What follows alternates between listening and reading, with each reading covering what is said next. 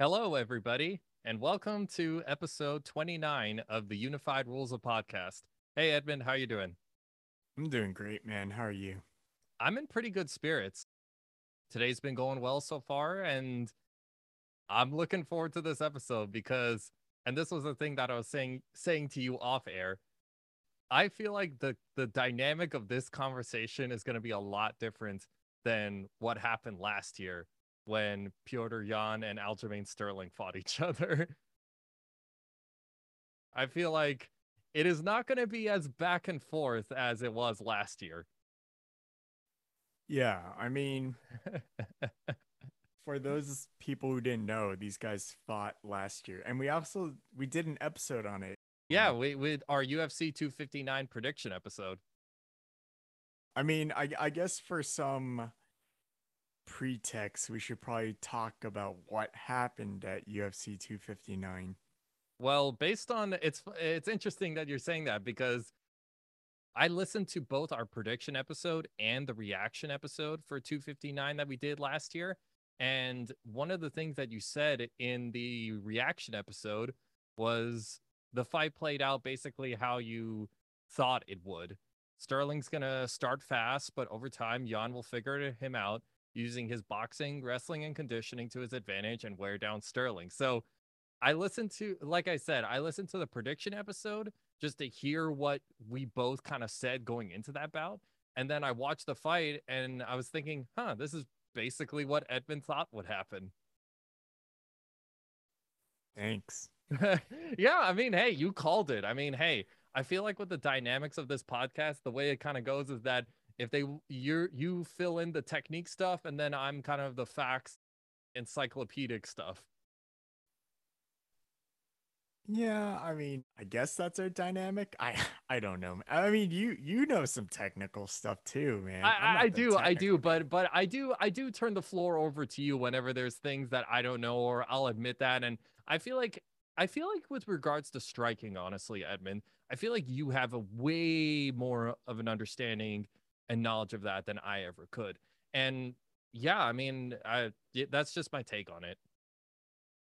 Oh, thanks. No problem, no problem. But that was one of the things that fascinated me about it was that you kind of called it. You made a prediction about how the fight was gonna go, and then it played out that way, really. Well, here's the thing in regards to Peter Yan. He kind of fights the same way every fight. He's just really in your face, aggressive bulldogging you, and he has the chin and the body to take that punishment, but he also has good defense and pretty good counter punching and a good amount of power to back that up too. Every time he fights, he's just like a bulldog in front of you, and he's just hunting you down, chasing you down, and beating you up. And I'll just say this, that's a very on point analysis, just because when I've looked into this as far as his stats and all that stuff, and that's one of the things that Dan Hardy noted about Piotr Jan's skill is that he has very good defense. Let's see, talking about how Piotr Jan has this kind of style. He basically says that he walks into range, or like him and these kinds of fighters who are like that. They walk into range because they have good defense and they let you work hard. And that's something that stands out about Piotr Jan is that he has really good striking defense.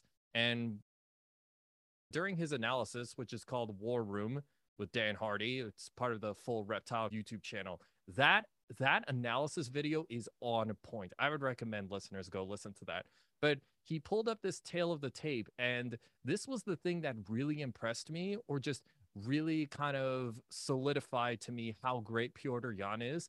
He pulled out this tail of the tape where strikes absorbed per minute for Piotr Jan is 4.14 as opposed to Aljamain Sterling's 2.20. But here's the thing, his striking defense, Piotr Jan's striking defense is 62%. So that just emphasizes his striking defense right there. As in, he blocks or dodges 62% of all strikes thrown at him? Yeah. Wow.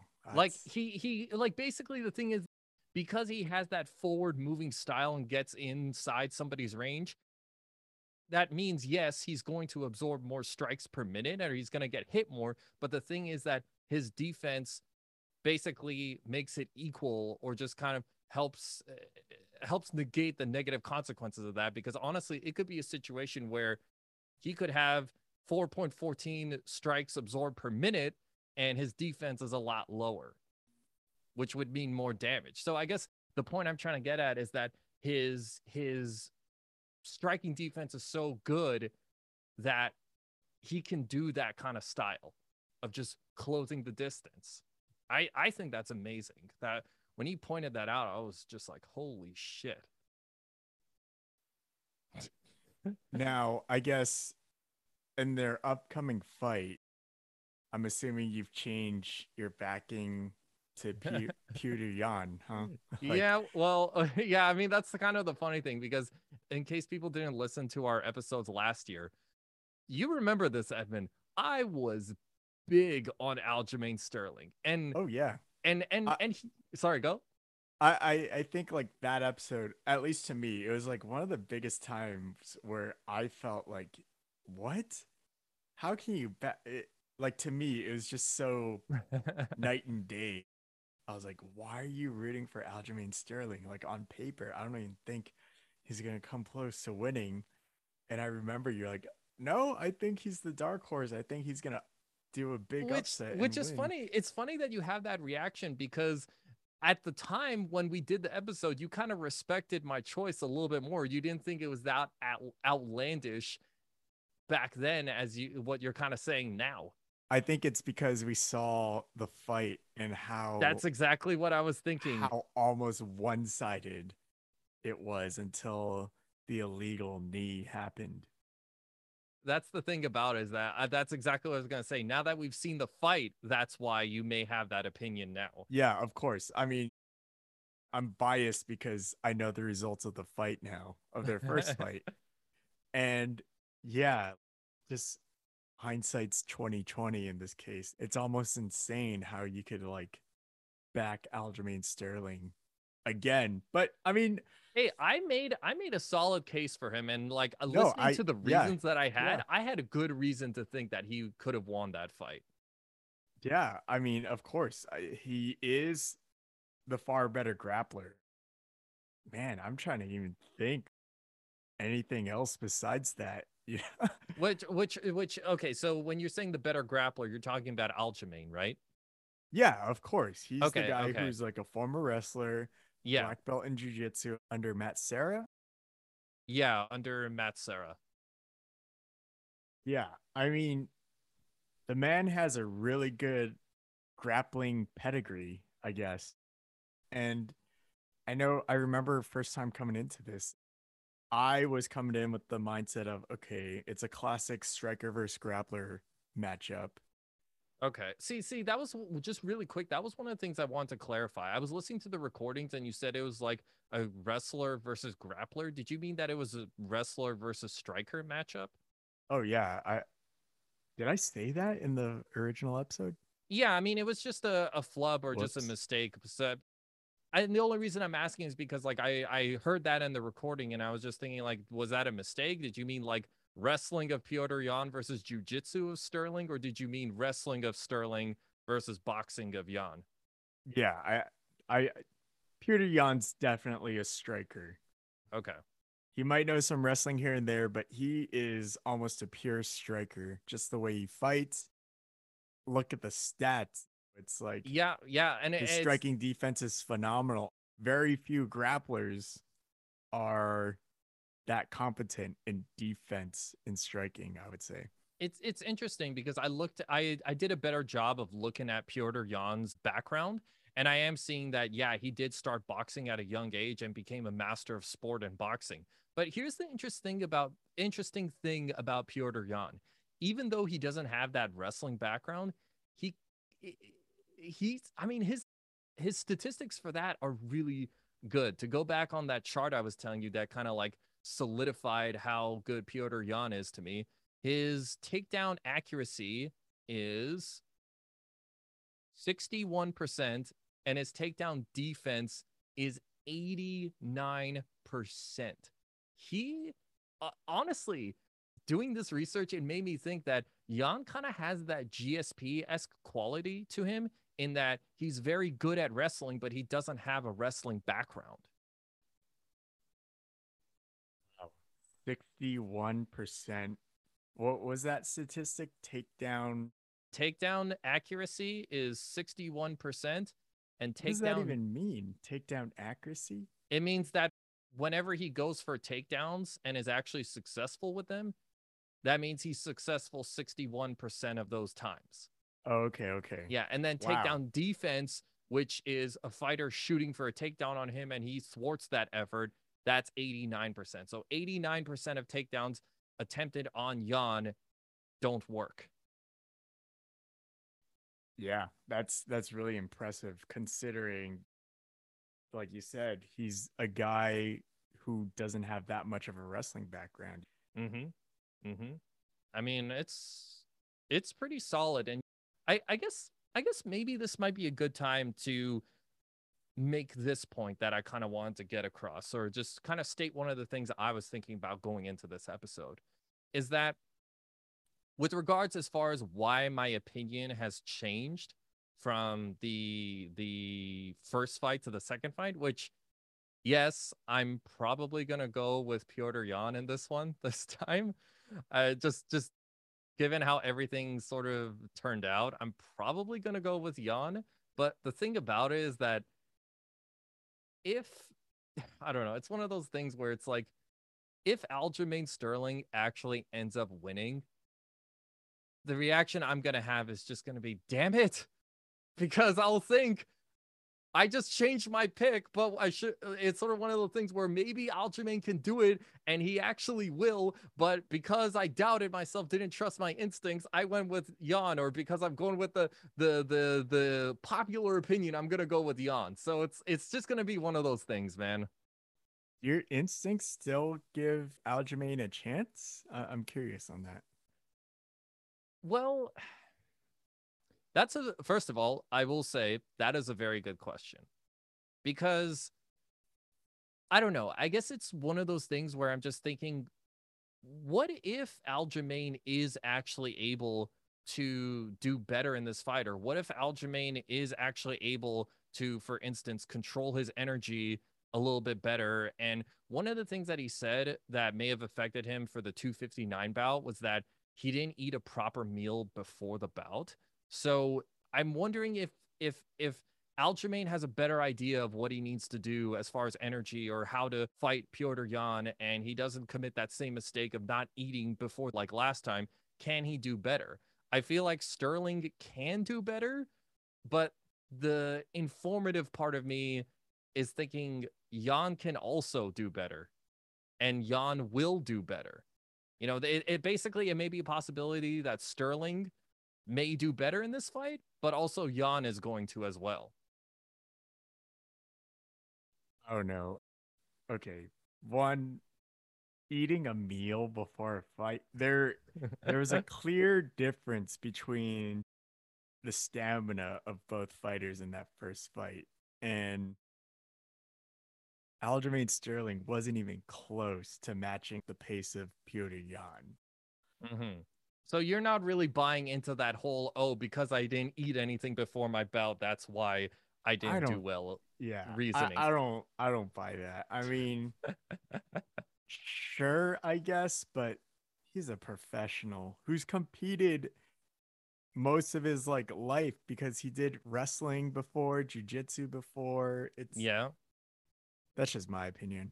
But second, I mean, I guess the main thing here is just for me, it was just the pace that Petr Yan just kind of worked at. He was round one, he worked at a certain pace. Round four, he was still working at that pace. And Where in contrast, for just real quick to add to that, with Aljamain Sterling, round one, he had a lot of he had a very high output, but then as you could tell by the end of the bout, he was tired. And right. of course you're going to be tired for that because you're putting on a high pace, but I don't know. Maybe there's some exceptions to that rule where they could keep that type of pace from round 1 through round 5, but that wasn't Aljamain in that instance. No. And Yeah, he was definitely tired by that by the end of that bout. yeah.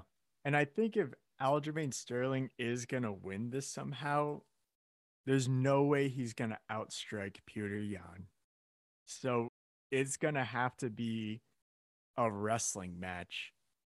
And he's going to have to go in there in the clinch with Petr Yan, take him down, and once on the ground, just keep it there for as long as possible. And I don't see him submitting Petr Yan. And Which is also two, what my other point, he's going to have to somehow stay on top and grind it out and eke out a decision win against Petr Yan, which again, I really don't see happening. Right now, I'm playing devil's advocate. Let's say Aljamain Sterling was going to win. How is he going to do it? I don't see him doing a first round or second round submission. I think that's what he was trying to go for in the last fight, and he wasn't even close. So that would mean he would have to take it to decision because he's not going to knock out Petr Yan. yeah. Okay. So he's going to have to clinch. He's going to have to somehow take Petr Yan down, and he's going to have to somehow stay on top for 5 rounds. And that is, in my opinion, that is Aljamain Sterling's best case scenario in winning this fight. See. And I just do not see that happening, considering listing the stats you just said. Petr Yan has an 89% on takedown defense. Yep. Like, crazy. That's Which crazy. to provide a little bit of context, since these guys have fought before, Aljamain Sterling, their first fight, he only got 1 takedown out of 17. Yeah. Wow. That's 5%. I mean, yeah, it's been a year. He could improve, right? I That's mean, yeah, see, that's kind of the thing that kind of doesn't make me go full throttle Piotr Jan, because I'm just thinking, I guess I kind of already have said it, but I'm just sort of thinking, what if Sterling has what it takes to actually win the bout? I mean, there's been a lot that has happened since that bout, as far as, at least on my end, hearing what commentators or analysts have had to say, and the first fight happening, as well as Piotr Jan's fight with Corey Sandhagen, that have significantly changed my opinion about that. So it's just, I don't know. I guess maybe the easiest way I can put it is that I'm not entirely throwing out the idea of Aljamain winning. I that see gr- it as like very low percentage. I mean, he's going to have to improve his wrestling and clinch work by a lot within the span of 1 year. And also, Aljamain Sterling hasn't fought since Petr Yan last year. He yeah. hasn't fought anybody. I think they were going to have the rematch earlier last year, but then Yeah, he they were pulled going to out because have of it an at injury. Yeah. Yeah, they were going to have it at 267 in October, but then he had to pull out because of injury to his neck and all that stuff. And that's how the Sandhagen Jan fight happened. And that was for the interim title. So now this one will be for the unified bantamweight title. And that's another thing that's making me give the edge to Piotr Jan a little bit, is because of that long layoff. I mean, I'm not a big fan of fighters taking a long time in between fights, and I just feel like it hurts their chances for winning their next bout. I mean, that's not always the case, because there have been exceptions to that, but the fact that he's coming off a year layoff, that can't help him all that much. Yeah. And I need to look into it more, I guess, but I don't think he's made any significant changes in his training. I don't think he's changed training camps. I think he's still with the same team, same coach and everything, right? Yeah. So it's like, is his performance going to be that much drastically different than his first time around? He might have more stamina. He might be more active, but I don't think we're going to have like a new Aljamain Sterling that's just a totally different beast than what he was the first time around. You know what I mean? Yeah, yeah, I see that. I mean, I wonder if it's just like maybe we'll see a better version of Aljamain, but at the same time, there will be a better version of Petr Yan, which I don't know if that's what you were gonna get into or what you were Yeah, gonna say. yeah, basically. Because Like here, sorry, go ahead. he's not going to be leaps and bounds better just because I don't think there's a big enough shakeup in his training that would lead to him just being like a totally different fighter than what Petr Yan is expecting and what he faced the first time around. Yeah, yeah, because honestly, something that I think people don't take into consideration is when they look at rematches. A lot of times, I feel like, and maybe other people have different opinions, but a lot of times when rematches happen, we kind of think from the perspective of a fighter who lost. Okay, they can do better than they did last time. But I think an important thing that we really need to take into consideration is the fact that the fighter who won the first fight can also do much, much better in the rematch. And here's just, I'll end on this real quick and I'll let you respond. The one really good example that comes to mind is Kamaru Usman, Jorge Masvidal. The second time, Kamaru did way better than the first time. Yeah. I mean, I think Kamaru Usman and Masvidal is a great example. And I think I just don't see it in this situation. I just I see Peter Yan being better and improving, but yeah, like a year layoff plus an injury and nothing really significant happening. I don't see Aljamain Sterling being significantly better to really give Peter Yan a big enough challenge this time around. Yeah, yeah. And I guess something that's kind of influencing my change of opinion is that the first fight happened, and now I saw what Jan could do. And basically, it's along the lines of even with all the stuff that Aljamain Sterling had going for him or all the things he did well, Jan still had a good response to that, did extremely well, and was winning the fight himself. And honestly, that's the thing about this last year is that my opinion about Piotr Jan has significantly changed. Yeah, I mean, if we take the first fight as an example, I pretty much had Peter Yan winning every round. You could argue maybe not the first round, but after that, he was definitely in control, in my opinion. Oh yeah, yeah, definitely. I mean, that's the thing about it is that that was sort of along the same lines of what I was saying is that the first round it seemed competitive and was doing well, but then it all just went downhill from that because just Sterling couldn't keep the pace and Jan had his attributes and his skills that he was using. However, I don't think it was quite as much of a annihilation as people make it out to be. I don't No, think no. basically the opinion that I have about it is that yes, Jan was he was definitely taking control as the fight went on, but it wasn't just a total annihilation.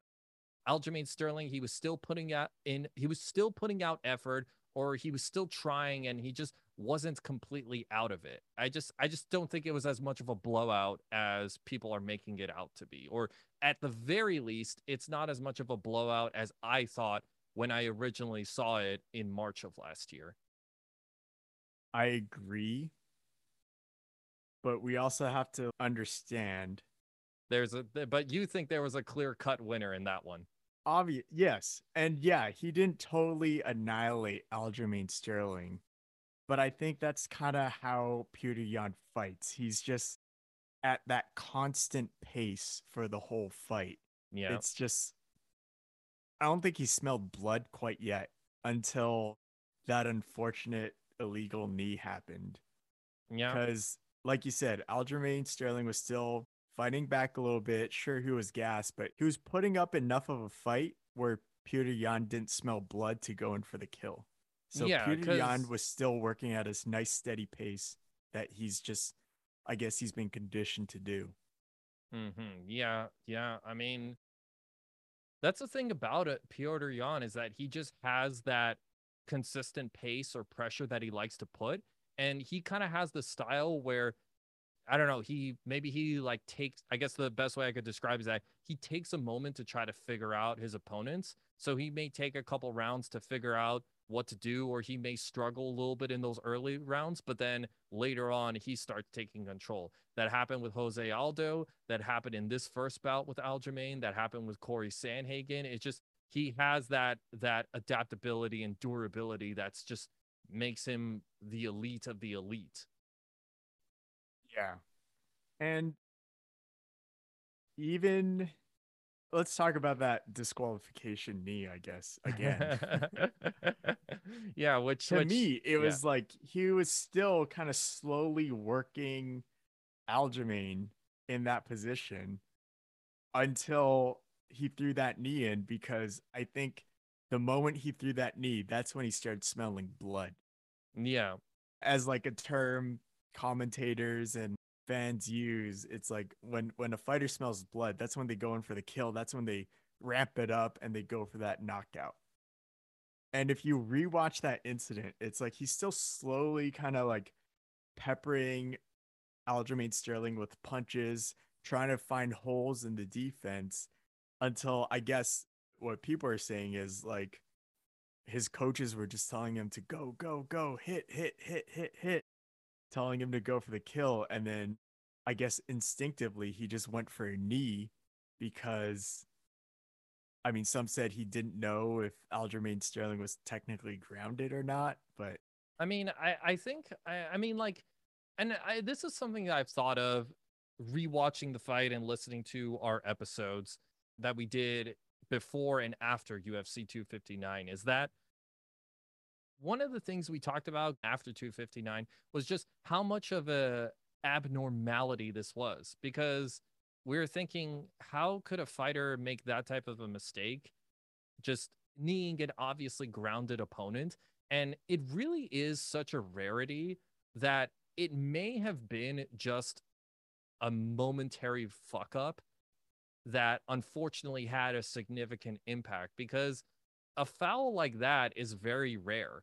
There may be accidental knees to the head of a grounded opponent, but a purposeful one, that's a real rarity. Not just in the case that most fighters aren't dirty or cheat, but also in the fact that, I don't know, because there's that understanding of the rules and they're trained professionals and all that stuff, that also adds into why it's such a rarity. So, like, I guess what I'm thinking is that Piotr Jan just had this momentary instance where, for whatever reason, he thought the knee to the head of he thought kneeing Aljamain would be fine at that moment, but it wasn't, and he made that mistake. I yeah, I saw it as the moment he just smelled blood and he instinctively just went for that knee. Mm-hmm. I mean, I Definitely a momentary lapse in judgment thing. so like, do you think that he lost focus, or just for maybe he just, and like, here's the thing, we're gonna throw this disclaimer. We have no idea, because there may be some stuff where Jan talks about it, but I haven't seen it. But like, as far as having my own opinion and all that stuff, I don't know if maybe perhaps Jan just lost his focus momentarily, and that's why he threw the knee. I don't know. Probably, but also, I mean, Aljamain Sterling was just staying in that kneeling position for so long. Mm-hmm. And I mean, if his face is right there next to a knee, probably in his It's kind head, of, he was like, so is it kind of one of those things where like he got excited about it and then it kind of rushed into doing I something think that's what it is. before thinking like, oh wait, I actually can't do that. I think that's what it is, because you could see him just finding the punches. And then he's like, well, I got to finish it. I want that TKO. I want the finish. And then he probably just went for the knee just without even realizing, oh, wait, he's still downed. Yeah, yeah. I mean, in that War Room video that Dan Hardy did, he kind of was alluding to the line of it was something along the lines of like maybe Petr Yan was confused about, because he pointed out an instance in that fight where Aljamain Sterling was in a similar position, one knee on the mat, the sole of his foot like in that crouch down position, and he had one arm on the mat. So what Dan Hardy was sort of hypothesizing was that perhaps Aljamain, or sorry, not Aljamain, perhaps Petr Yan was a little confused about if the arm being down, like if the arm was down, is that considered a down fighter? And perhaps he thought, okay, because his hand, the palm of his hand was off the mat, then that meant he wasn't a downed opponent anymore. Or it could have just been that maybe when he threw the illegal knee or threw the knee that was illegal, he didn't realize that Aljamain's arm was, I don't know. I don't It know. was off the mat. Here's the thing. I think No, but there was a sequence earlier in yeah, the bout where there was a moment where it was on the mat, but when he threw the knee, both of Aljamain's arms were off the mat, and probably that's where the confusion came in yes, because yeah, it's just he that's probably saw, oh, his hands are off the mat. That means he's not downed. But I guess according to the rules, if anything other than your feet are touching the mat, you're considered a downed fighter. yeah. I mean, it's like it's weird because some athletic commissions are different, and as far as what's considered a downed opponent, because there are some athletic commissions or in some states where if you have your hand down on the mat, that's not considered a grounded opponent. So for them, it's strictly like knees on the mat or something like that. And Yeah, I mean, guess I guess there's it's interpretations, definitely. I mean I guess it's one of those things where I mean, because like honestly, the reason why I paused was because I was gonna say that maybe Petr Yan didn't realize, maybe he didn't realize that Aljamain Sterling's arm wasn't on the mat. No, And my point was I think he saw his hands weren't on the mat, and yeah, therefore he thought that counts that he wasn't downed, but he was still kneeling, so technically Sterling was a downed fighter. yeah, I mean I don't know, for I guess for whatever reason, and I think we're both kind of getting at this, is that for whatever reason, maybe since Aljamain's arms were both off the mat, which if you look at the video, it's very, I mean, it's pretty easy to tell, but one thing that kind of helps out to tell that Aljamain's hands are not on the mat is you see the blue tape on his gloves. And when they're up at his waist, you'll see, yeah, they're clearly off the mat. So when Aljamain's arms were off the mat or his hands were off the mat, maybe that's why Jan threw it, was because he thought, okay, it's legal. Yeah. I Side mean, note, okay. I've just been on too many YouTube comments, I guess. But I remember someone like on a YouTube comment was saying, imagine if Ben Askren took a knee when George Masvidal kneed him in the face for the fastest KO ever. And it turned into the fastest KO to a win by disqualification ever in the UFC. I just found that funny. Yeah, anyways, that was a weird little side note I just remembered. Like, Yeah. Yeah, I hear you. It's funny because kind of serious, kind of joking. It's almost like, okay, what are the things that Jan needs to do in order to win this bout? Well, watch for those knees. I mean, I'm saying that kind of jokingly because obviously it's more complex than that, but I would imagine that Petr Yan is going to be a lot more wary of those this time around than last time. yeah, but I don't I don't expect Aljamain Sterling to just come out of the gate butt scooting or No, no, no, crawling no, no, around no. the ring with That's the thing. And that's the thing. I'm kind of the opposite of all these people who are on the Aljamain Sterling hate train. I'm not saying that Aljamain is gonna purposefully create that type of situation. What I'm saying is that let's say they're both fighting, they're fighting their heart out, trying as hard as they can, playing by the rules, and it's a fair fight, whatever. Nobody's like trying to do something dirty. What I'm saying is that under those circumstances, if there is a situation where, for instance, let's say Aljamain is up against the fence, one knee is touching the mat, and the sole of his other foot is touching the mat, then it's going to be one of those things where Jan might be like a little more, he might be a little more patient before throwing a knee because he doesn't want the same thing to happen like last time. That's what I'm getting at. Yeah.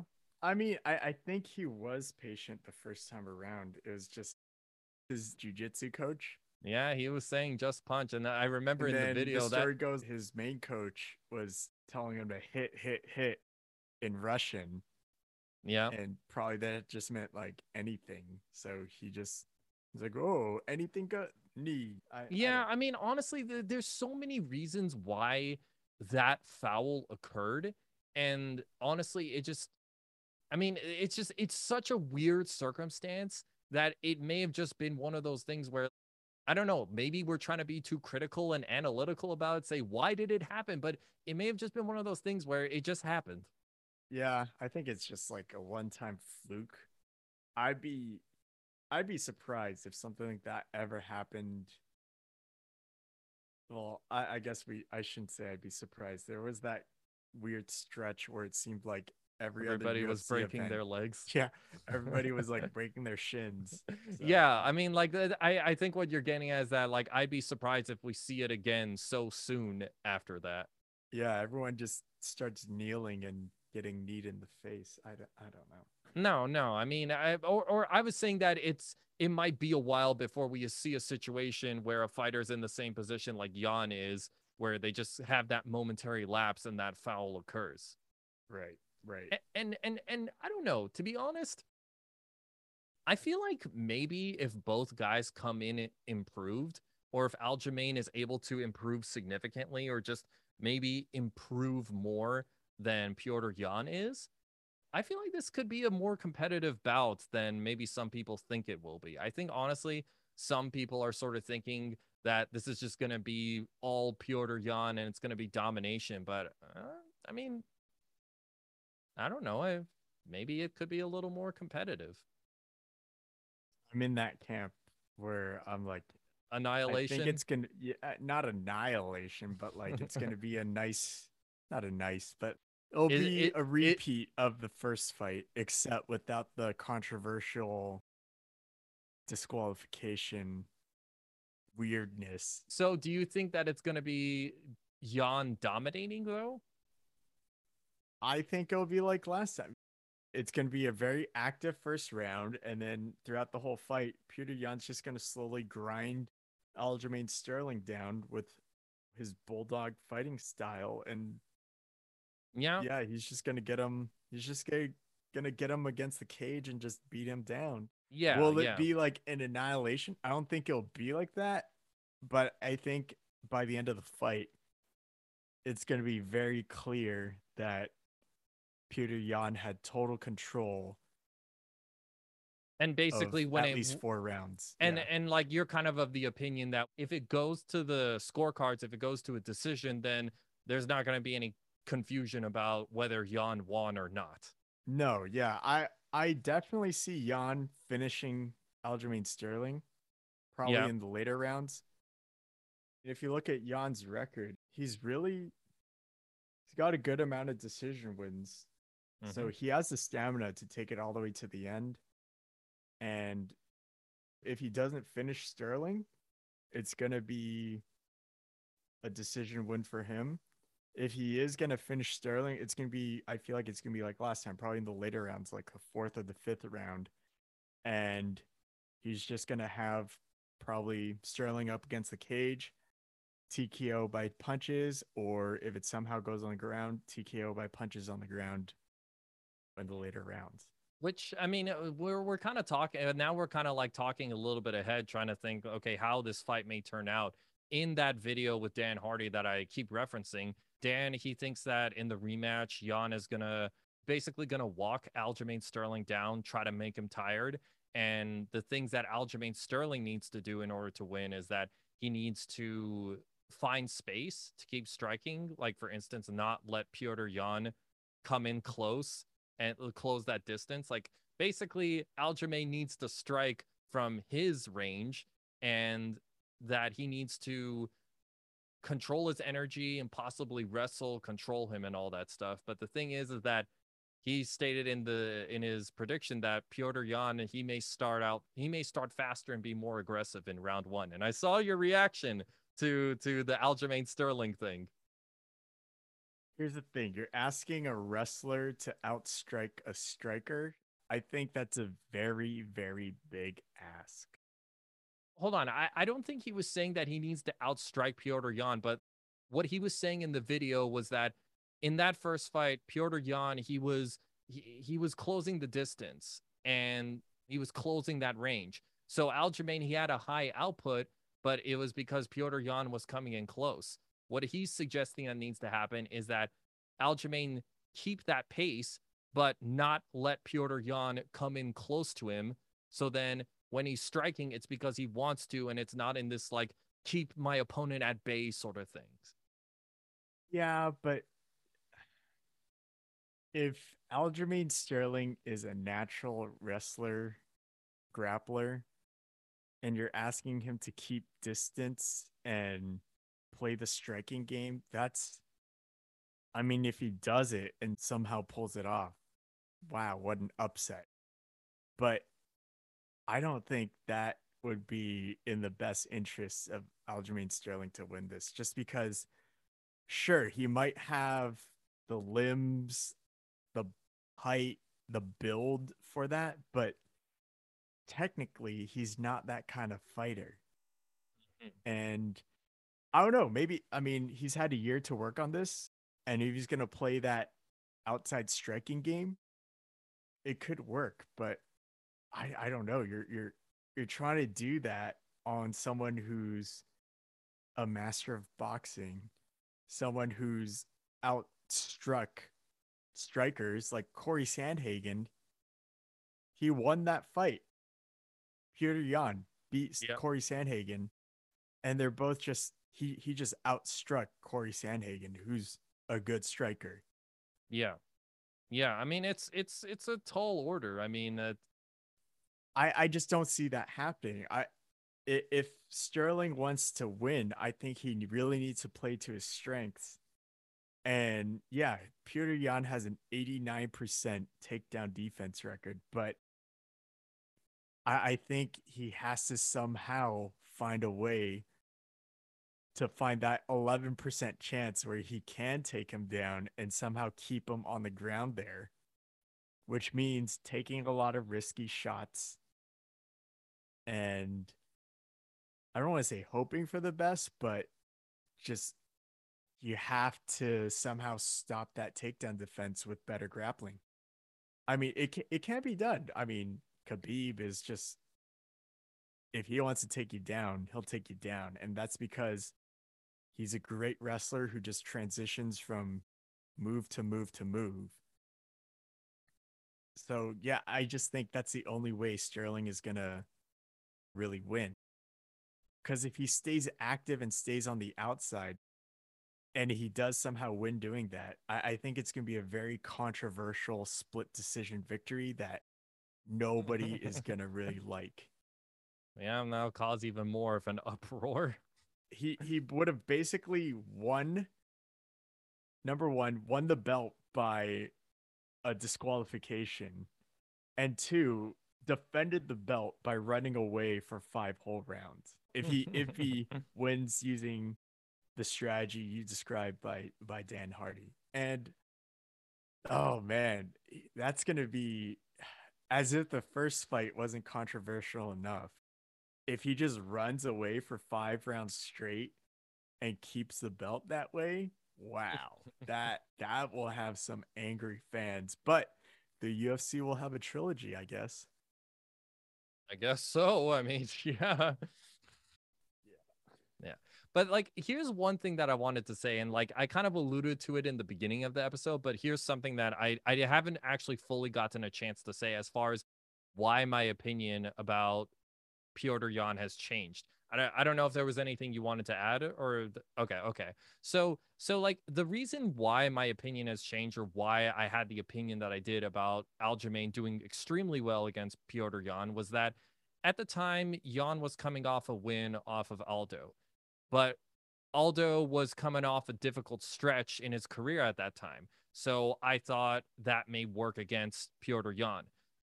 Now, how it sort of changed is that we're seeing this sort of career resurgence with Jose Aldo. Basically, this career resurgence that he's had, we see that he's still performing at a high level, and Yan had a good showcase against him. He was able to be competitive and eventually beat Jose Aldo.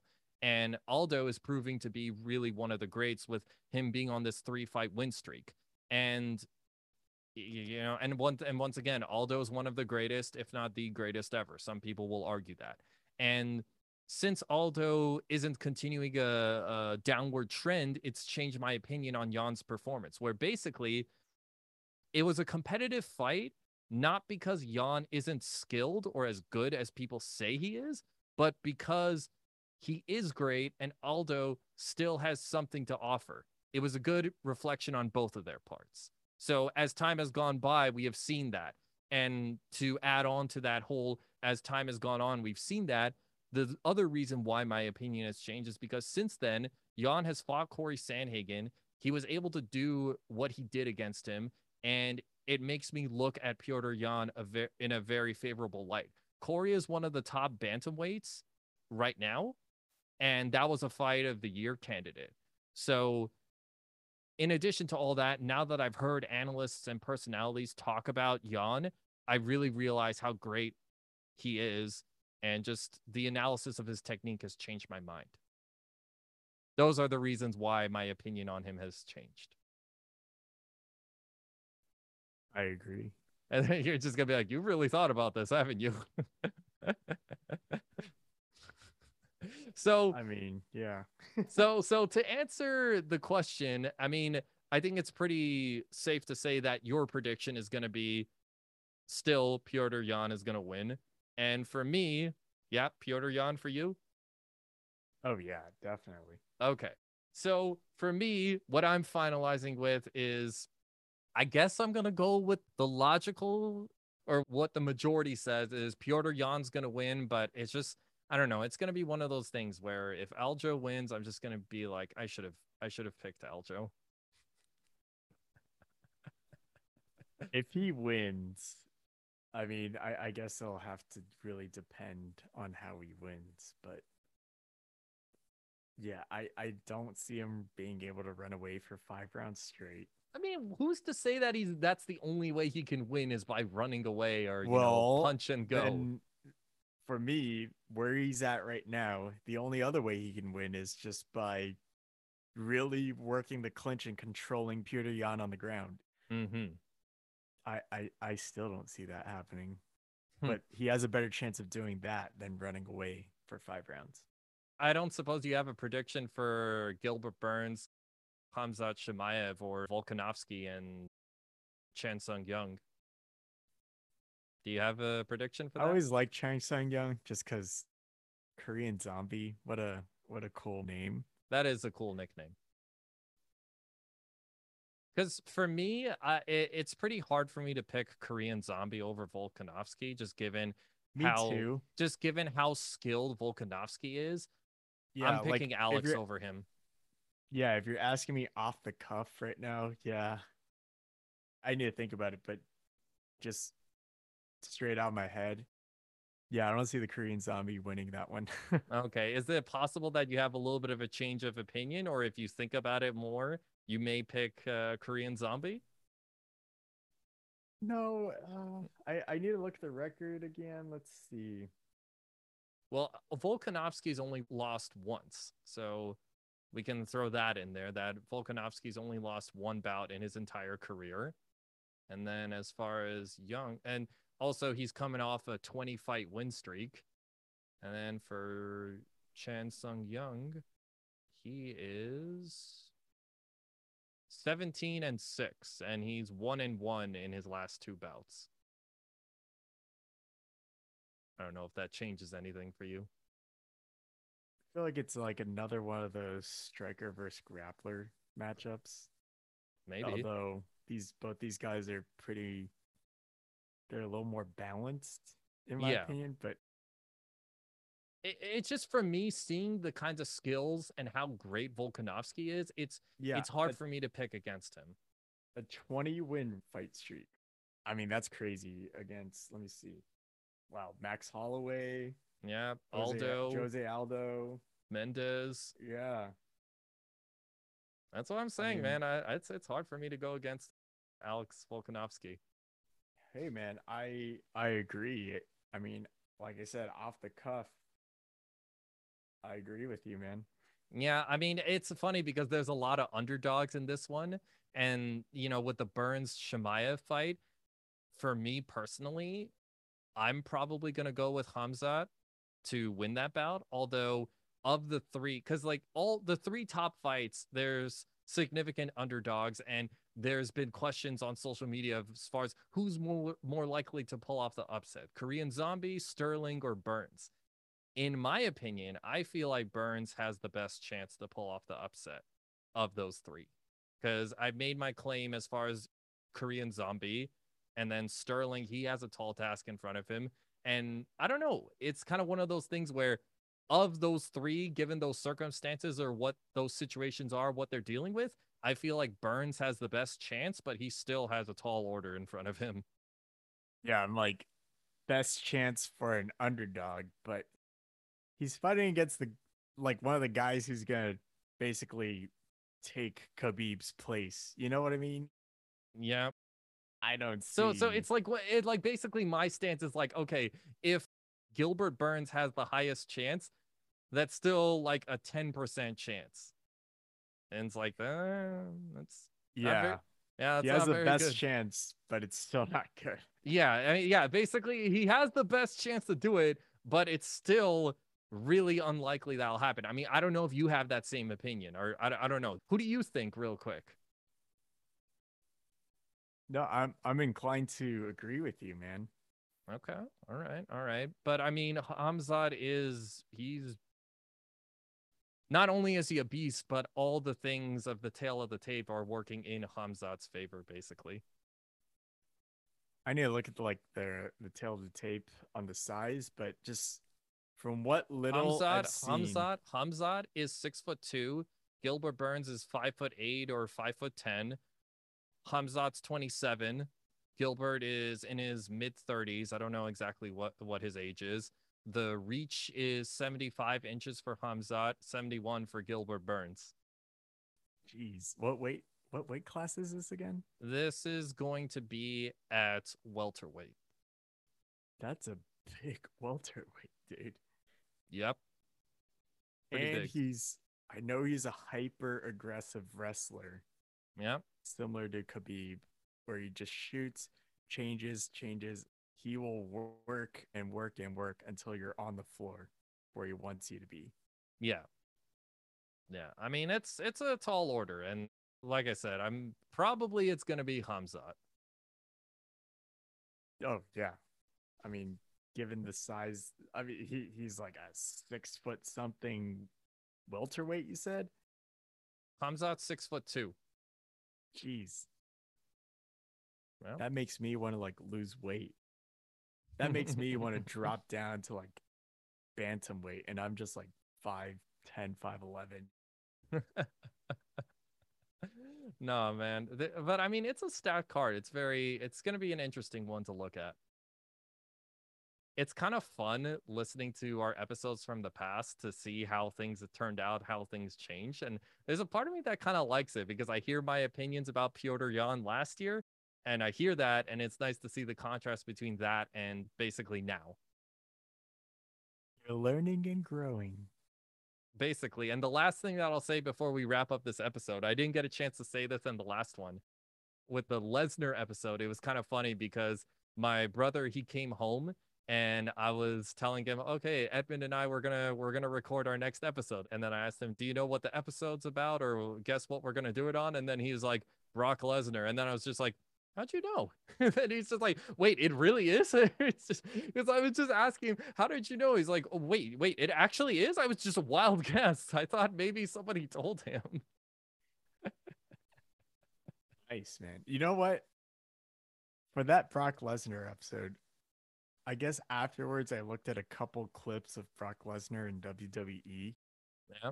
I did not know, pardon the language, Suplex City bitch was him. Yeah. But I mean, it makes How sense if can you don't. that be your catchphrase and then not you don't do a single suplex in the UFC? Well, I well, hate him that even more. No. well, Suplex City was after his UFC career, after his MMA. Oh. Suplex City was when he came in his second run with WWE once he came back in 2012.